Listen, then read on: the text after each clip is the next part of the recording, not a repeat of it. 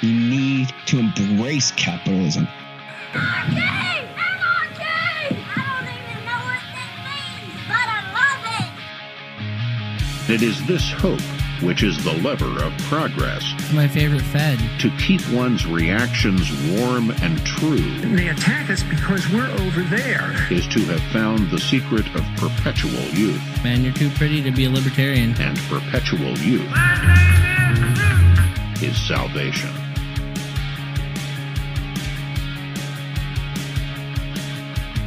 Salutations, South Sacramento, and you're listening to A Boy Named Sue. That's Mr. C to you, aka Phil Gibson.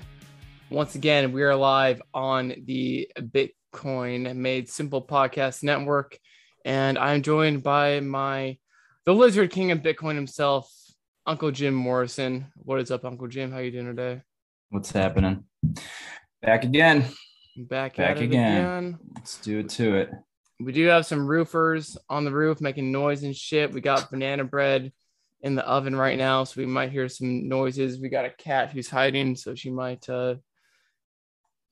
be noisy. Who knows? But let's just kick it. So thanks for tuning in last time. Oh, before we get going, just full disclosure, unlike the Federal Reserve System, full disclosure for us. Let's get into our sponsors. So big shout out and thank you to Bitbox at Shift Crypto, Bitbox02. If you learn anything from this series of going through the creature of Jekyll Island, money in that bank account of yours is not actually your money, but what is your money? What can be your money is Bitcoin, except when it's on an exchange. So don't do that and go get yourself what's the thing called? A hardware wallet from Shift Crypto. Signing device. A signing device. Call it that. I like calling it a quill. I think we should do that. But whatever you want to call it, just go get one. Get 5% off too with Bitcoin Made Simple. All caps, no spaces. If you want, you can probably just put it in all as one word and not capitalize it. Whatever, you're fine. But yeah, Shift Crypto. And also, full disclosure, shout out to Movies Plus, led by the man, the myth, the legend himself, Corey Tusek, who is the brainchild behind the Bitcoin Made Simple podcast network and podcast. And big shout outs by popular demand, and by popular demand, I mean myself. There is The Forecaster, a great documentary on Martin Armstrong and how he got completely fucked by the feds and his algorithmic basically prediction computer system that basically predicted like crashes in Capital Flight, and they basically fucked him and got him like in a dozen years of prison because he wouldn't give it up. So I'm really very happy that we're getting some pretty serious content on that platform, because it's just going to be this platform where, you know, think of Netflix but not cucked, pretty much. So go check that out as well. And without further ado, let's just get into it. So again, we're covering chapter 2 of the book review of The Creature from Jekyll Island. Got to a lot of listens to that. So obviously we're doing something right here. And a lot of people, not enough people know exactly how this shit works. And so we're going to put in the hard work so you don't have to. And the name of this chapter is, the name of the game is Bailout. So spoiler, it is. And basically us as the taxpayers or the plebs in the world are basically paying for the bad behavior of the central banking system or the Federal Reserve System with not our tax money, the hidden tax of inflation. Because again, they print it out of nothing. So let's just jump into that. So let's just understand that this monetary system is just based on events that are really just well-established rules that the politicians and bankers follow rigidly, as the author likes to say. No, cat. No, you can't go out. Sorry. Fucking He likes dog to say no, cat. No. He likes to say no, cat, no. That's what happened. No, cat. Stand by. No, cat. Why can't you just behave? Behave, bitch. What was I saying? So basically they just follow strict, rigid rules that they know how to play, and people in the world don't know how to play. And the fact is that to understand how all this shit works, it's that the banks are all the money that the banking system has created is really through out of nothing through an elaborate, not so elaborate process of making loans. So here's how this shit really works. So the banks are lenders and they make money off giving loans, which are given to their customers or borrowers with money that they literally create out of nothing. And again, it's not really out of nothing. It's just credit. But yeah, it's printed out of essentially nothing. So these loans are assets because they earn interest by generating, that's how they generate their profit.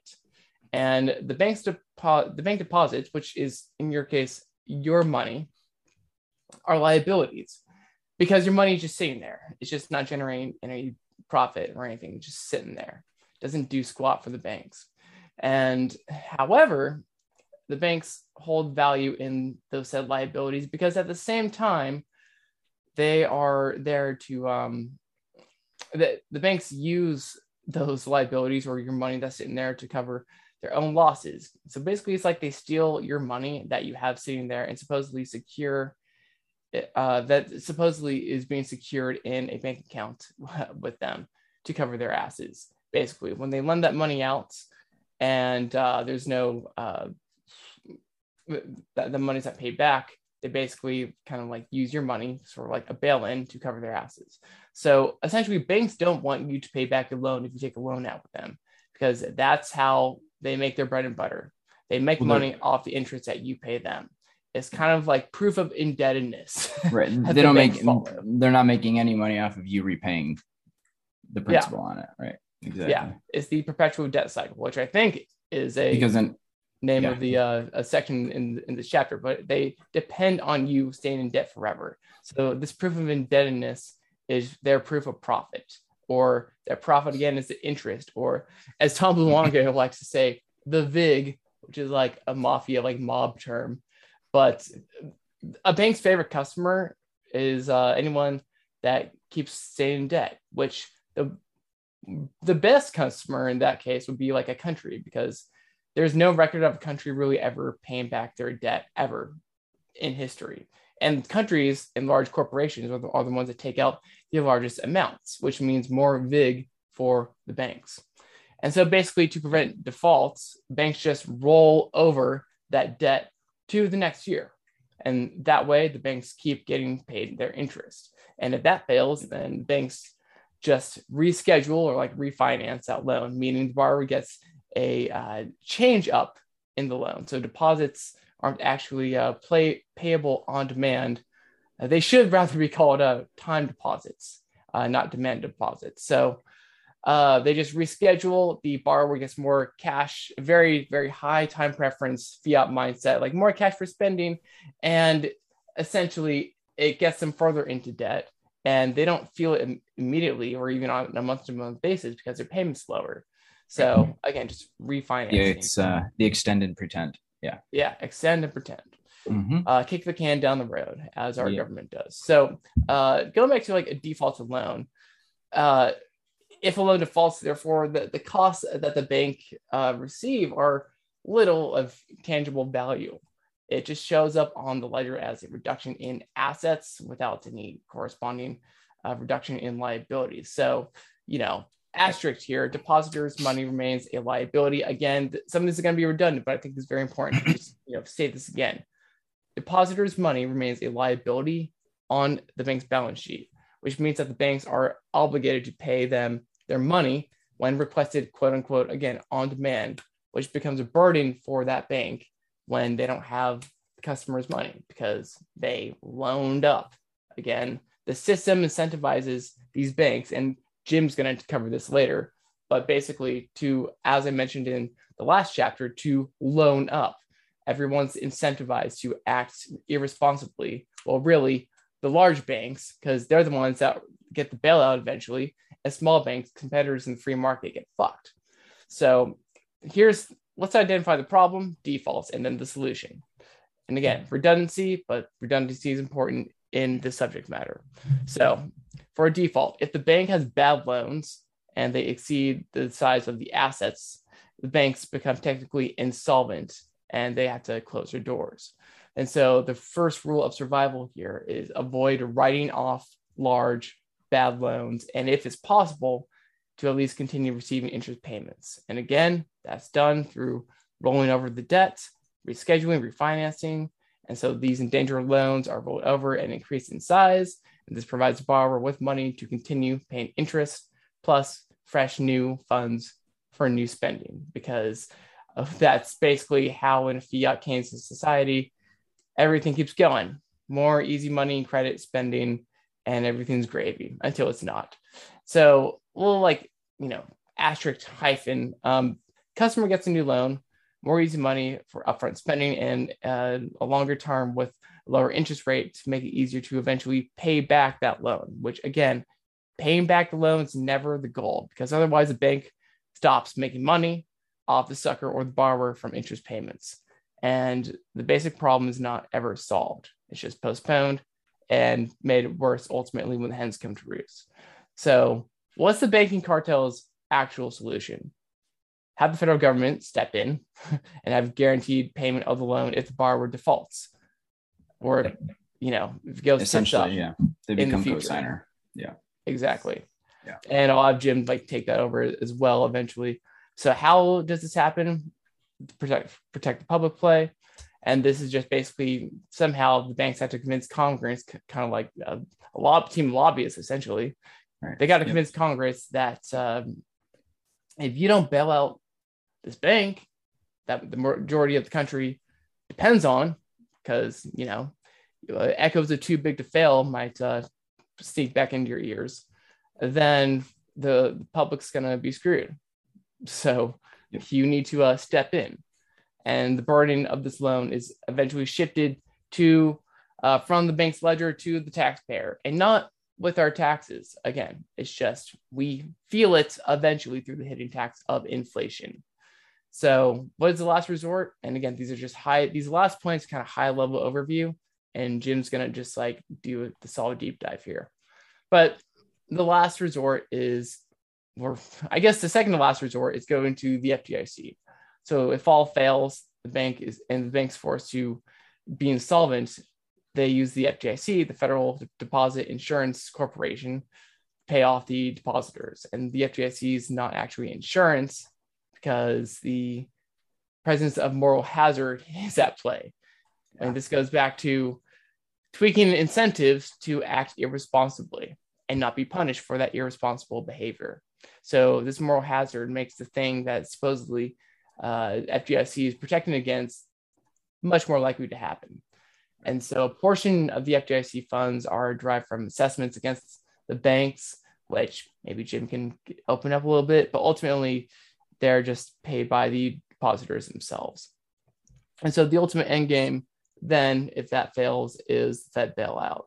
And so when these funds run out, the balance is provided by the Fed or the Federal Reserve System with new, freshly created money, whether that comes from treasuries or whatever.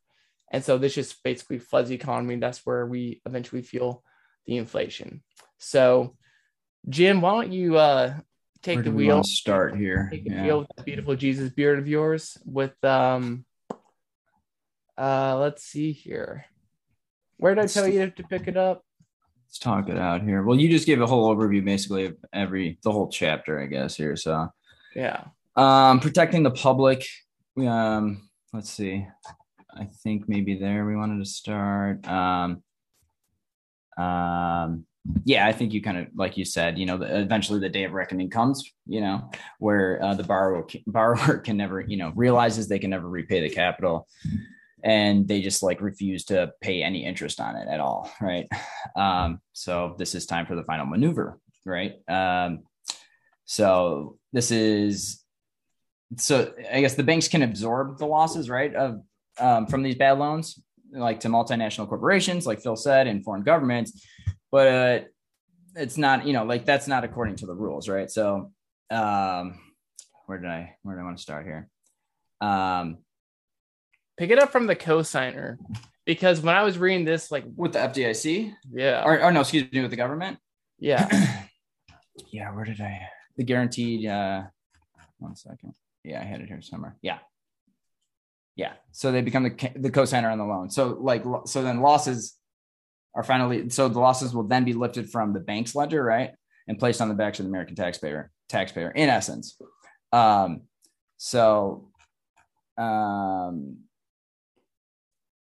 was I at here? Yeah. So once that happens, though, how do they get the money back then, right? So the money now it begins to move into the banks through complex systems and federal agencies and stuff like that, international agencies, and direct subsidies. So basically what these agencies and stuff are doing is acting as a mechanism to extract payments from the American people, right, and channel them back to the deadbeat borrowers, who then send them to the banks, right, to service their loans. So it's like a very convoluted system, and how they set it up, how they want it to work, where it funnels all the money back to them essentially, right? And that's the way that, the Federal Reserve. Here, let's start from the beginning a little bit. Kind of the banks, knowing that they are going to go under or whatever, or bankrupt, said, hey, federal or government, we need you, since we are so big, or whatever, and the American people need us, we need you to co-sign or say that you will pick up the loan or whatever if said borrower goes under or cannot repay the loan, right? And that is essentially they become the cosigner. And what they do then is saying we will be the lender of last resort and basically push everything to the American people. And that's, like I said, that's how they repay and have that, and how that happens. And the American people don't even understand that. They don't even understand what's going on really, but they think it's like, oh, we need this corporation, we need this bank to actually survive or do anything. So it's okay. And, that's how it is. Well, we're going to have to just get through it this time. Like there might be some inflation, so be it. And like, that's how it's been forever. As opposed to like your local credit union, like no one's going to give a shit about that. Sure. That's a little bit, better place to bank at, they recommend banking there because it's a little more personal.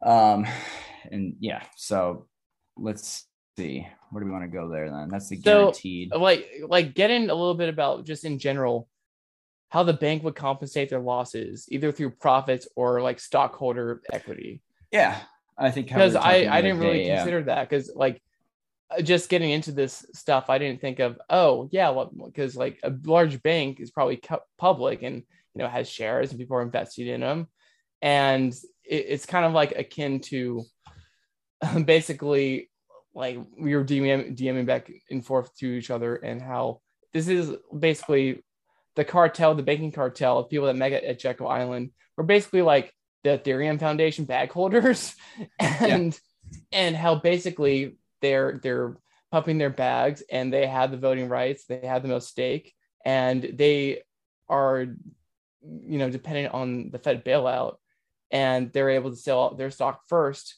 before the public retailer plebs get screwed.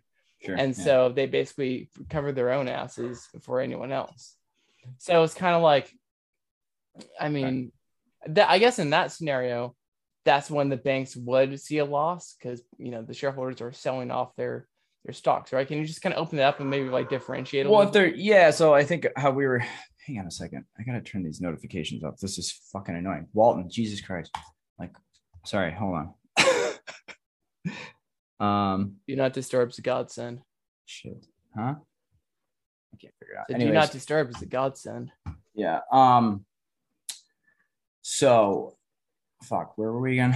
Oh my god. Compensating the loss, like a bank has a decision to either compensate the loss. Yeah. So we'll be talking about their profits or stakeholder equity. So the accounting equation. Can you hear me? Shit. Yeah. So the accounting equation, like I said, assets equal liabilities plus stockholders equity, like I was explaining the other day. So if these banks so you go to them, you borrow money from them, right? They take your money, and that is a liability, right? Then they take your money and they lend it out to somebody else, and that becomes an asset to them, right? So it's actually a bookkeeping magic kind of thing, a ledger, if you will, ledger bookkeeping, smoke and mirrors in a way, because they're taking your money, right, and then lending it out, and that's becoming an asset then, right? So when that borrower cannot repay their loan, the bank either has to, on one end, right? So since that is a liability to them and the borrower does not have any assets or collateral to actually make up for that or whatever, then the bank has to make up for that liability somehow. How are they going to do that? Either with profits from that year that they make from basically other interest, because that's the only revenue a bank basically has, or from fees, or from their stockholders' equity. And why is it? Because we need to balance the accounting equation, like I said, which is assets equals liabilities plus stockholders' equity. So that's what they have to do. And they don't like to do that. Obviously, like we said, they don't want to dip into their capital, the shareholders' capital that they put up to start this cartel. Nor do they want to take from their profits that they made this year. Sure, they can take a hit a little bit here and there. They can all, but then, like we said, they're backed or they're co-signed by the federal government, which says, hey, it's okay. Then they say, oh, go ahead, more money or credit, whatever it may be. And then they just, extend and pretend, like I said. So in that, you can kind of see that, there's some bookkeeping magic going on here in alchemy, kind of in a way, because they're just actually, it basically is all accounting magic, really. They're on a ledger system. They're basically, writing assets and liabilities into existence, or taking and moving here and here without any sort of backup, or not even back, but like, it's not any real substance behind it. It's literally, accounting, smoke and mirrors, magic, whatever you want to call it, alchemy. So I think, yeah. And I mean, yeah, go ahead. Oh no, I was just wondering if you want to open up a little bit about how, a bank can really be quite prosperous in just being insolvent. Yeah. And that's kind of how I was saying, it's just these mere entries on the ledger that are just, it's creative bookkeeping. Like it's like, yeah, when I found out, like when I first was reading about this and everything, I'm like, what the hell? And then when I found Bitcoin, I kind of tied the two, because I'm in accounting or whatever. And I've done this for my majority of my life, whatever.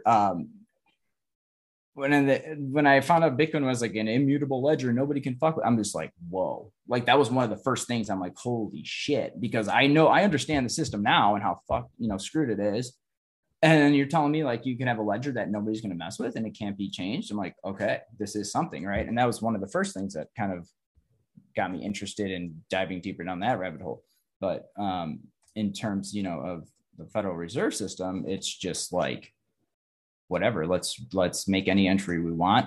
And then I guess the problem arises, like I said, when the depositor comes back and wants their money out and they don't have it or whatever. But so let's see, what else do I want to talk about here? This is an example I want to talk about too. Like a hat check, when you go to a, I don't know, whatever, go to a dance, a ball, whatever, and you're wearing a hat or whatever, or a coat check, right? You go to the coat check and you hand it to the coat check person, you get your ticket thing, and you expect, when you go back and get your coat, that is going to be there and they're going to give it to you, and that they didn't lend it out to somebody else, right? So, we expect all the hats and the coats to remain there, and at the time that we go there to get them back. But on the other hand, if you think about the bank and you take that same example, they're lending out your hats and your coats. So when you do go get your coat, it's not there. And like you said earlier, that they should be calling them time deposits, right? Not demand deposits, because a demand deposit is, let's say everybody goes to the bank and demands their money now. Do they have it? Do they have 100% back, everybody's money?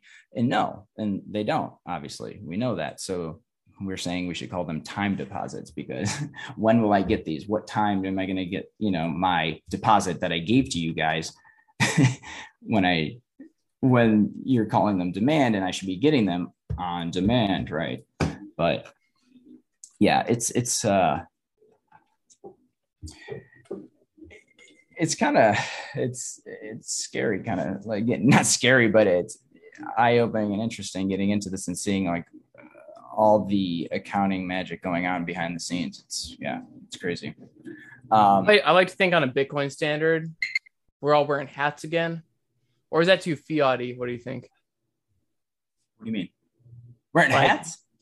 Like hat check, like fancy hats. I get you. Yeah. On a Bitcoin standard, do we all like value quality hats again, or is that too frivolous and fiat? It's personal preference, I think. I mean, I'd wear one, I'd wear one.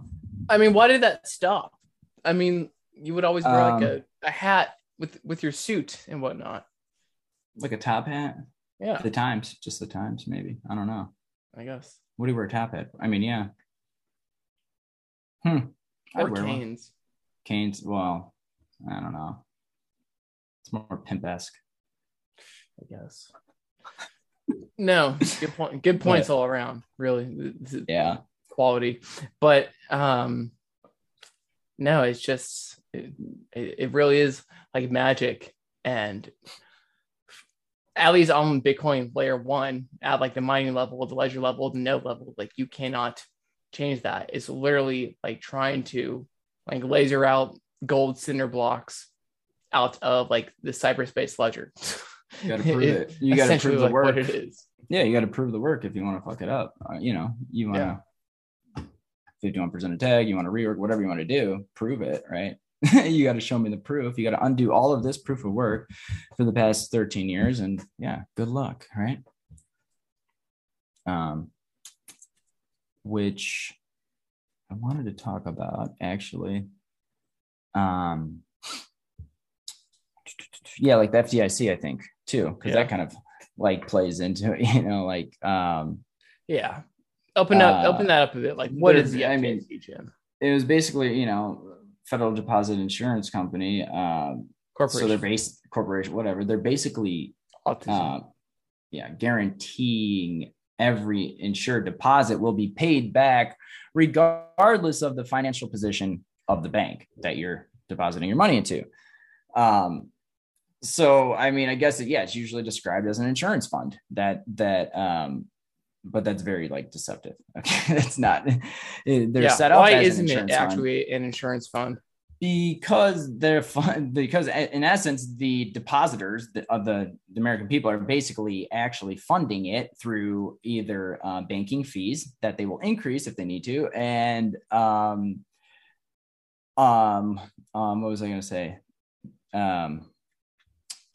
Excuse me, moral hazard. That was you. I think you brought that up earlier. Moral hazard. Like that's actually what an underwriter would say insurance is. If there is any moral hazard, then in that situation, the policyholder has little incentive to like avoid or prevent what was it? Yeah, that which is being insured against. So like when moral hazard is present, I think I had it here. Yeah, when moral hazard is present, it's normal for people to become more careless, and then the likelihood increases that whatever they're being insured on or being insured against would actually happen, right? So let's see, where's that example I had here? Where'd it go? Yeah, so an example, a government program forcing everyone to pay an equal amount. This is great to fund and protect them from expense of parking fines. So like every this is great.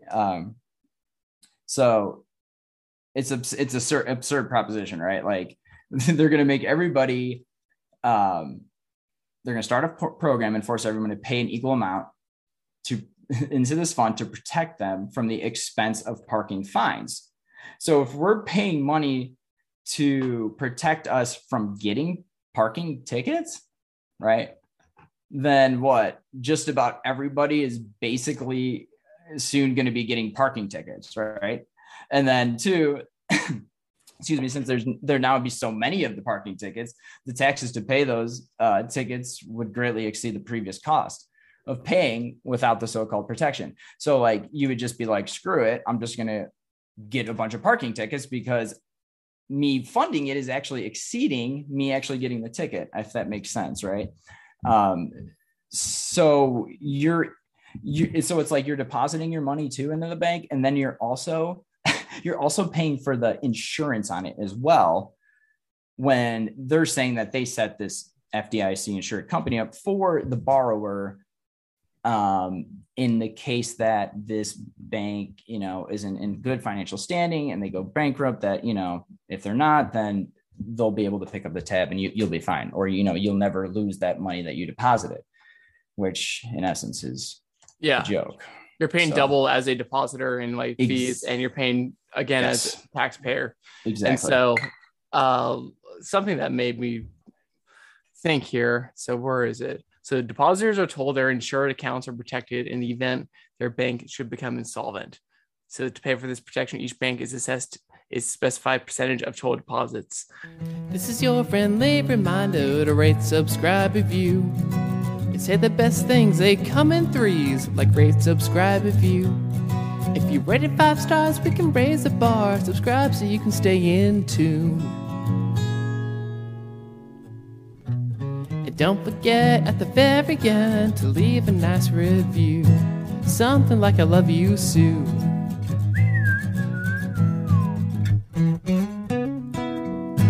Rate, subscribe, review, please. Thank you. Not your keys, not your coin. If you're in Bitcoin and you haven't heard this, you're hearing it now. The value proposition of Bitcoin is that you are your own bank. You take complete self-custody of this thing, and you don't need to trust anyone but yourself. As Uncle Ben says, with great power comes great responsibility, and I'm pretty sure that all you Bitcoiner dudes and ladies out there can put on your grown-up pants and take self-custody. Honestly, one of the best options is the BitBox02 by Shift Crypto, because it's just sleek and voluptuous and lovely, and it's user-friendly. And that's what we want out of Bitcoin. We want to be able to store Bitcoin, access it, use it in a way that a toddler can. And that's pretty much what you're getting from the BitBox02.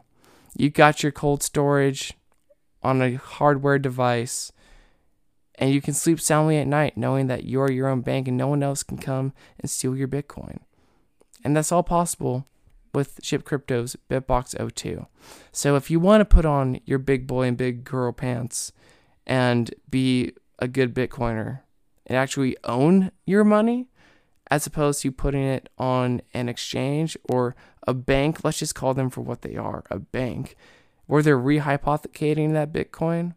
And again, this isn't your Bitcoin. If you put it on there, it's theirs. And so it's not your money they're losing, it's their money they're losing, because they're trying to use that Bitcoin to make more money, take the spread, the VIG, if you will. And honestly, they go tits up because they're bad actors. And they don't care about you and your wealth, because when your Bitcoin's with them, it's no longer yours. So if you want to bypass all of that, go to shiftcrypto.ch and snag yourself a BitBox02. Use the promo code Bitcoin made simple, all caps, no spaces, for 5% off a BitBox02 from shiftcrypto.ch. Because self-custody is self-sovereignty. Get that Bitcoin in the right hands. Your hands. This goes back to loaning up. It incentivizes banks to be reckless and give out bad loans so they get more interest. But it's okay because we got the nice FDIC here to bail us all out. Yeah, so exactly. It's guaranteed you're going to get fucked and lose your money. Yes, it's like this. The FDIC increases the likelihood that what is being insured against will actually happen. So it's not a solution to the problem. It's like part of the problem. Yeah. So, and I should have quoted this from chapter 1 last time, but it's not a matter of like the banking, the banks failing the system failed the banks. Of course. Yes. Yep. Yeah. Yep. So that's how the system was inherently set up to well, fail kind of in a way. It's a debt-based system. So yeah, what were you saying? Oh, just like what would real insurance look like? Also, what would that look like on a Bitcoin standard too? Real insurance, you would be hit. So, well, if it was set up through a bank, so they're saying in this case, the FDIC is saying that they're funding it, right? But if we're on a Bitcoin standard, like I guess that entity who said they would be funding the insurance would actually be funding it, right? Or I don't really necessarily think that insurance.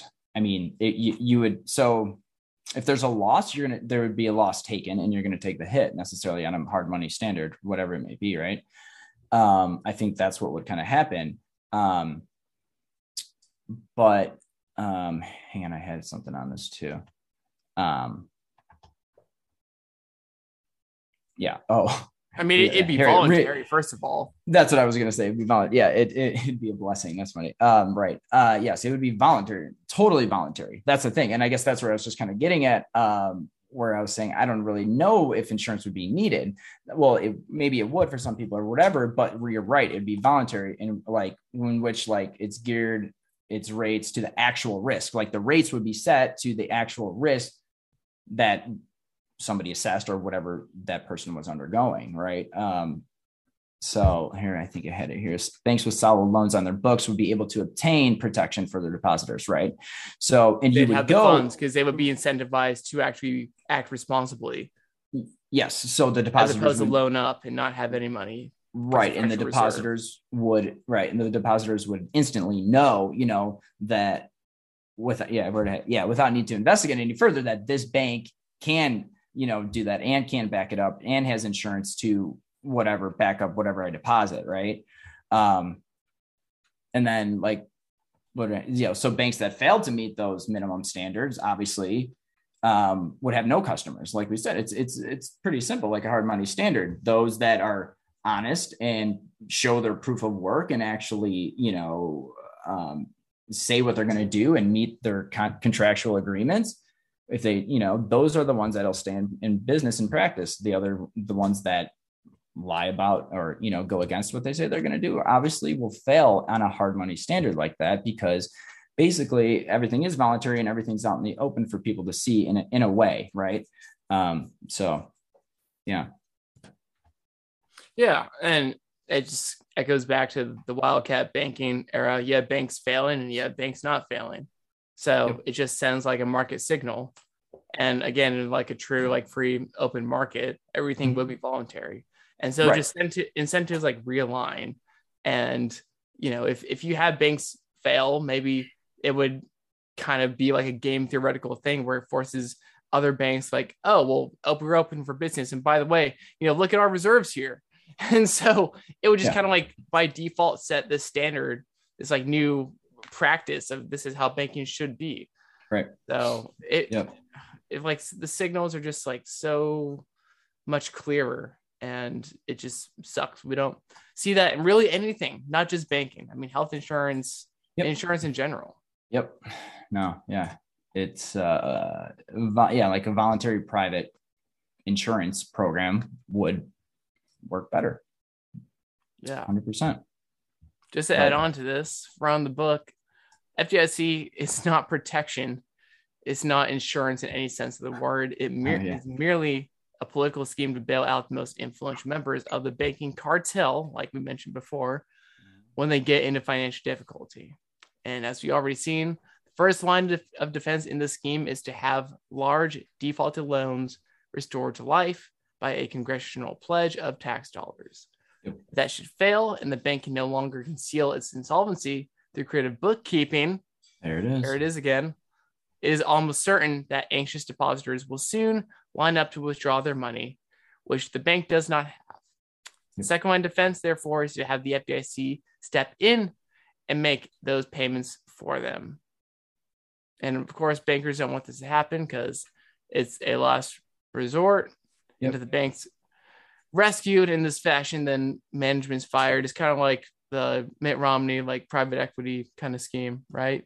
You go in, get it out, and we'll probably get into this in the next episode where banks fail and they get bought out by other banks. But essentially what happens here is if a bank's rescued, then management is fired, and then what's left over of the business is, again, absorbed by another bank. Yep. And the value of the stock is going to plummet. Opportunity for y'all to short, but that's just an effect of the small stockholders again. And then those with controlling interest, again, the cartel members, because this is why this was set up. Like, they're not the last ones holding the bags. They create the bags. They want to protect their capital. They want to protect their wealth. Yeah. And so basically those with the controlling interest and those in management know, like, this is insider trading. They know long in advance of the pending catastrophe that's about to happen. Yep. And they're able to just like bulk their shares, kind of like the George Soros thing, where he just like saw the pound crash and like bought it all up. And this is insider trading 101. Like, this is Pelosi's playbook. The people that create the problem are the ones that benefit from the problem, because they create the rules of the game, which is bailout. Yeah. And did we already cover how the FDIC can't actually be adequately funded yet? Did we? Maybe not. Basically, they'll never be adequately funded. They'll never have enough money to cover its potential liability, right? If that amount, I guess, what was I saying? If that amount, were in existence, like it would be held at the banks, right? If they actually had that amount of money. But they basically operate, where's that? They basically,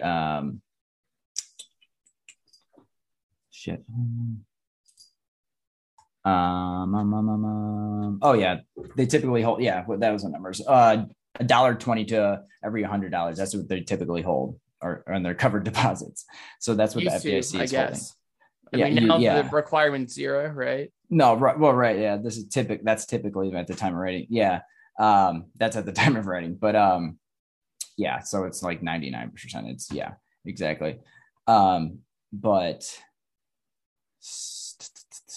I don't know where we want to go with that. I mean, it's basically just emphasizing that this is how they prosper, which is in. Well, it's basically like, here, we're setting up this fund, this agency, whatever, to make it look like you guys are protected, in essence, which is just another thing that we, as the bankers or the cartel, can set up and use as another tool to mitigate our losses from any borrower not being able to repay or service their loan. That's what it is. It's just another tool or,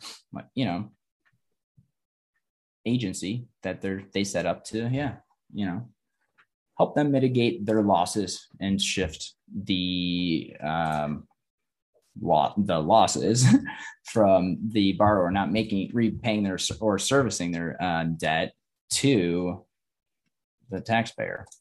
But because they have the full faith and credit of the United States government. Yep, lender of last resort, right? The cosigner, they're the cosigner. The cartel went to the to the government, to the Congress, and said, hey, like we said earlier, we're a big bank, people need us, we're a big corporation, we're big airlines, people need us, whatever, we can't go under. Okay, we'll cosign, we'll back everything, we'll be the lender of last resort for the borrowers. And I mentioned this earlier, but like, this is when the Fed issues more treasury bonds, which that's the money that they create out of nothing, because by the Fed's like demand, like, this is fiat by decree. They're like, okay, we're going to issue these treasuries, Treasury Department, you sell those. And this is what the new money is going to be. They're going to issue more debt. And that's basically the full faith and credit of the United States government, that you can depend that they're going to be able to do that because they can, because everyone is basically forced to pay off all their debts to them, and everyone believes this shit. But again, it's important. Don't fucking bite me. What are you doing? Oh, that's where I hid the treats. Okay.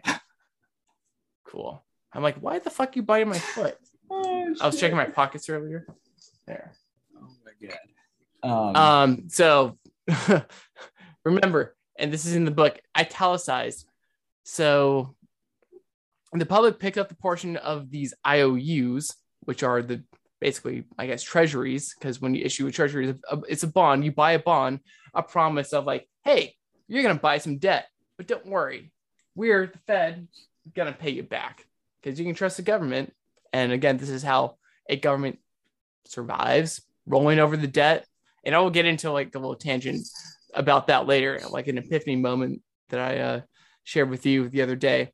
But basically, the public picks up the portion of these IOUs, the bonds, and then the Fed buys the rest. So if there is a monetary crisis and the size of that loan is, big enough, then the Fed's going to pick up the entire issue. So the Fed has no money either. Okay. So its response is creating money out of nothing with an amount of brand new money equal to the IOUs, and through magic of central banking, FDIC is fully funded. So this new money just gets sent to all the banks and is used to pay off their depositors. Yep. And that's essentially how the FDIC basically works. FDIC goes to the Fed. And yeah. So thank God for the Fed, right? That's basically what the full faith and credit of the United States government is. Everyone gets paid back. No one loses their money. So isn't everything hunky-dory? The doors stay open. No, it's actually not, because people start blaming, their grocery store for raising prices, because eventually, as we are seeing to this day, quite evidently with 8% like CPI, inflation happens and it hurts. And I think today we're actually seeing the hens coming home to roost. So yep. Yeah, you just see where how that's funny you said that too, or not funny, but like it's a great point. People start blaming their local grocery guy for raising prices, or the the mechanic, or the whatever it may be, for raising prices. But in essence, it's not their fault. They have to do it because of this money printing. When they're increasing the supply, it's pretty simple, supply and demand. If you increase the supply of money, every dollar you hold, or whatever you're holding the money in, your purchasing power goes down, right? And that's what's happening here. Yeah. And people, and that's why I guess they call it the hidden tax of inflation, I guess. But it's, if you really dig into it, it's plain and clear right in front of your eyes. And it's sad to see people blaming the people that they're buying goods and services from, because it's in essence really it's not their fault. But yep. Yeah. Don't again, that's the supply.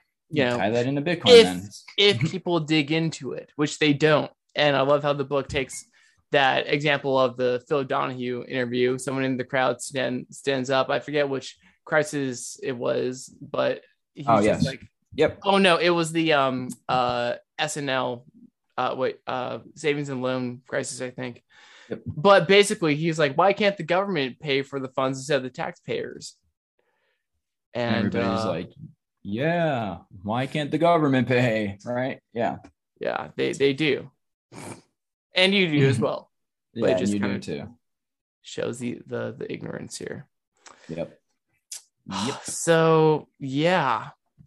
Kind of going back to like a macro way to think about this. Where was my note here that I put here? I don't know where'd it go.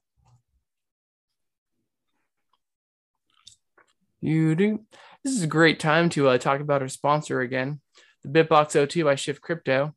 If you haven't pissed your pants yet in this episode, then you probably should. And then once you clean that up, you should go buy a new BitBox, a hardware wallet to put your real money, Bitcoin, on it and keep it safe and secure. Keep it secret, keep it safe, as Gandalf likes to say.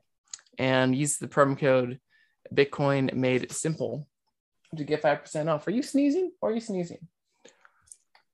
So yeah, Bitcoin Made Simple, 5% off.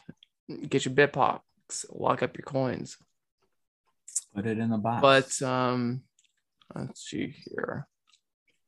I mean, it's silly how it's basically cool how governments kind of get away with just extending and pretending. I mean, everyone does, but like they're the ones that benefit the most. And so I basically was just kind of putting two and two together. Like, so the U.S. isn't in ways like both the lender and the borrower of last resort, or is like the real lender of last resort. Yeah. In this case, is the real lender of last resort the American taxpayers if they're the ones borrowing? I mean, if they're the ones buying the debt. I just kind of thought that was interesting. But when the U.S. kind of borrows from the lender, the American taxpayer or the investor, it does this again by issuing treasuries, also known as monetizing the debt. That's how they fund all this shit. By decree, like, okay, we're going to do this, and this is treasury is going to be this much and whatever. And then people, I think before Bitcoin, people looked at bonds the way we kind of think of Bitcoin. It's putting our hard-earned capital into something that's safe and secure. And in legacy finance, people always talked about how bonds were like a risk-free investment, right? Because again, it goes back to the full faith and credit of the United States government. Right. But when the U.S. government serves the interest on that debt or pays out the coupon, that means that the U.S. again, like pays the coupons to the treasuries and the investors. But it's also like,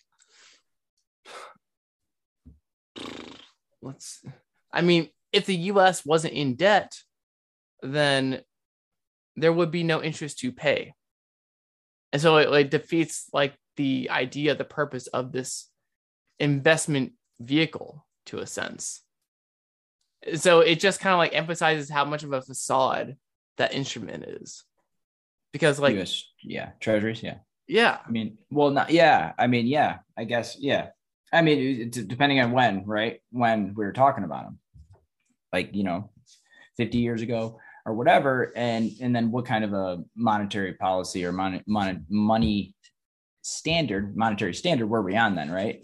Yeah. I mean, because you go back, 20, 30, 40 years ago, like you said, you can earn whatever percent on a bond and it was good. And you knew that it would be backed, by the government or whatever, that it's a risk-free investment that, you should be investing in those. And then as through time, we've seen what's happened. Right.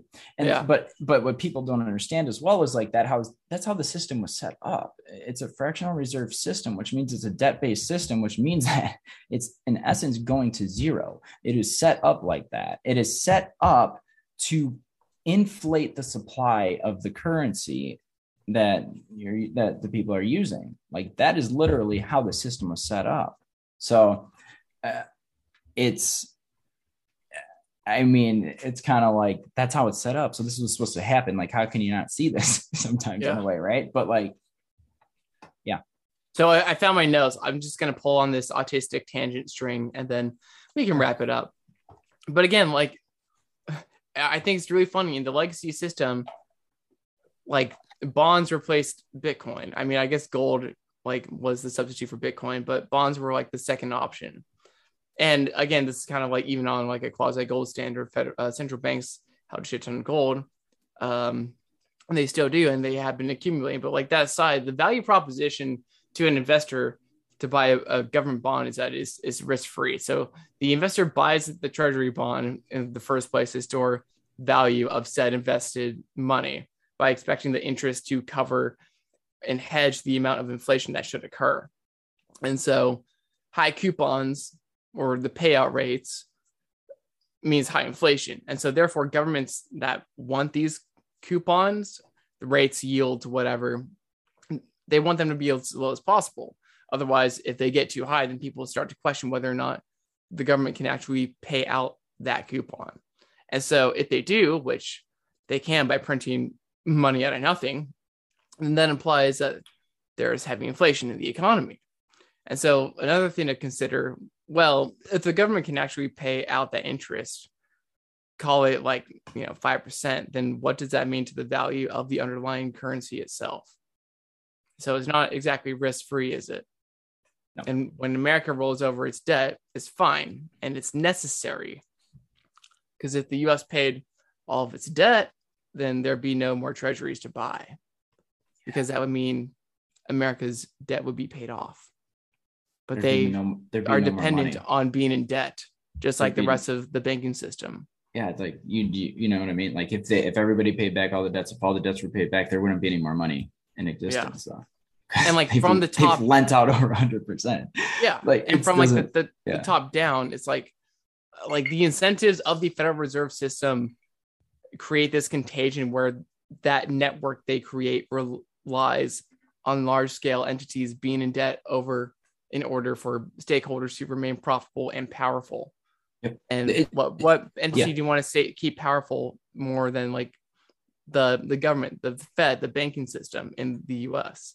And participants are incentivized to profit off that function of the broken system. And we didn't touch on this, but banks could buy out their debtors, but they'd lose money from the interest, right? And what power and control they have over them. And we'll get into this in later chapters, but this is why they, I guess, like don't buy out the third world countries because they have soft power influence over them. But eventually they kind of do.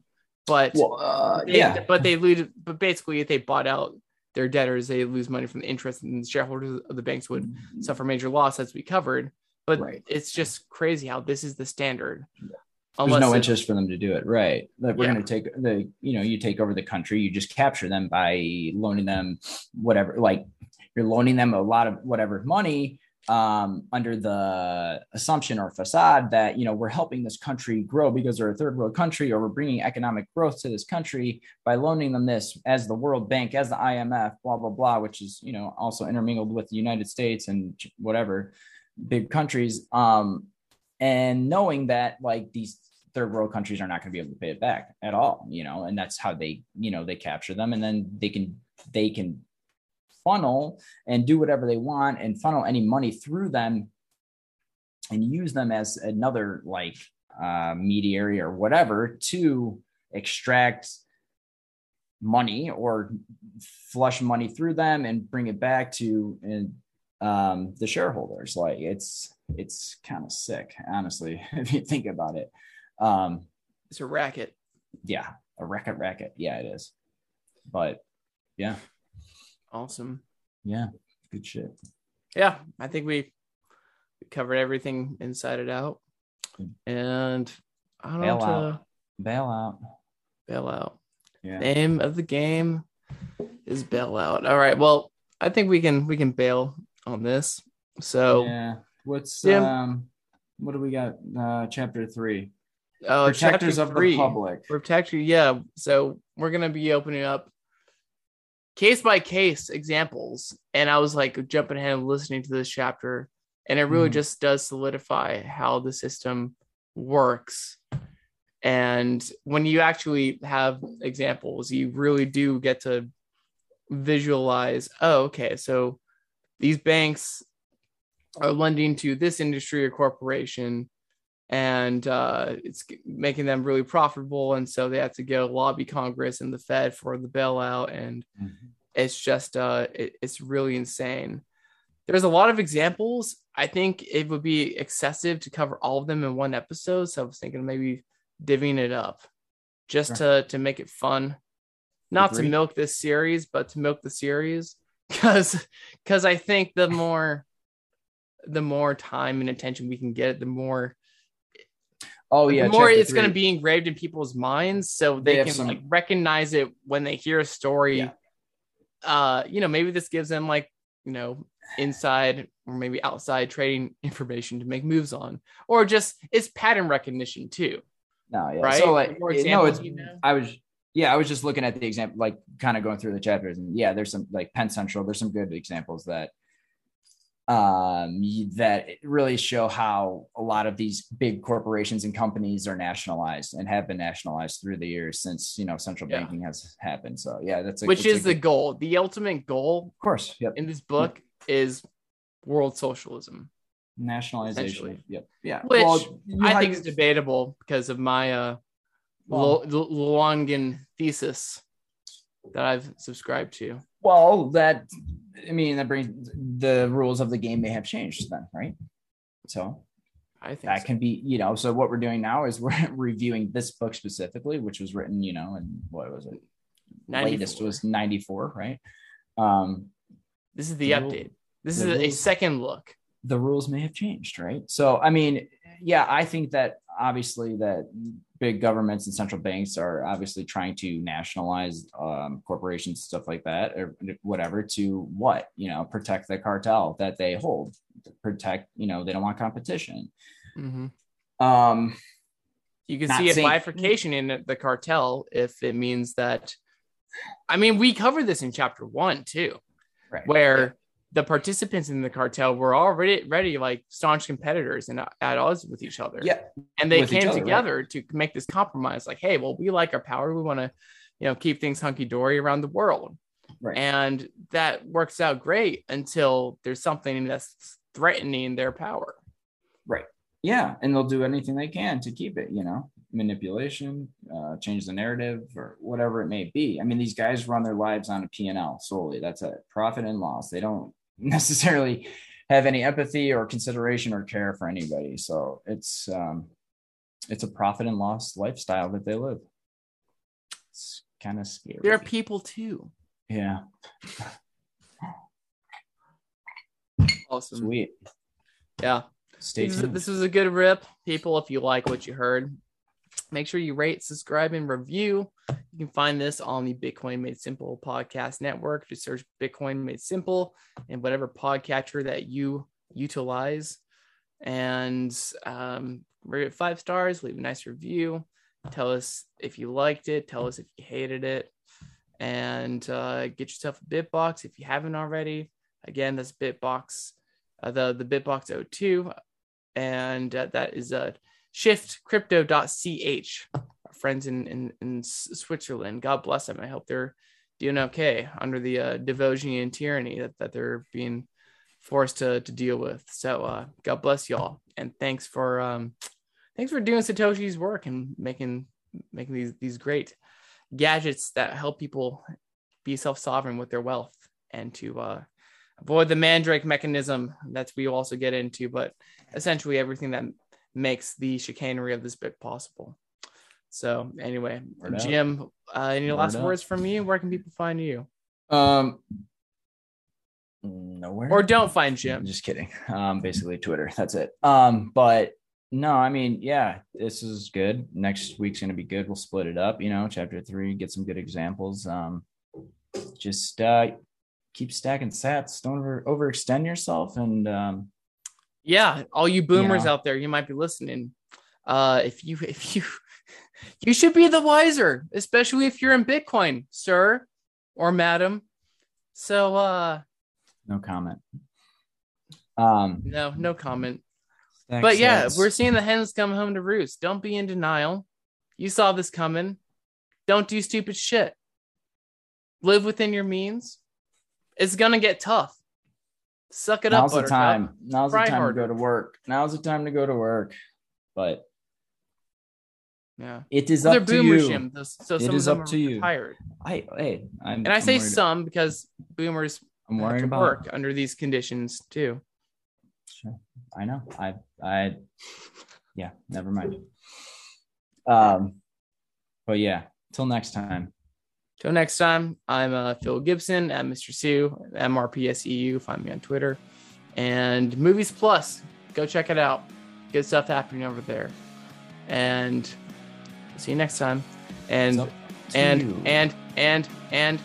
remember, unlike this book, to own your failure, because God knows our so-called leaders do not.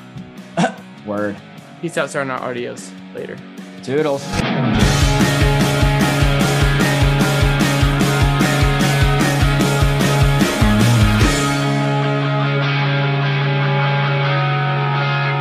Road to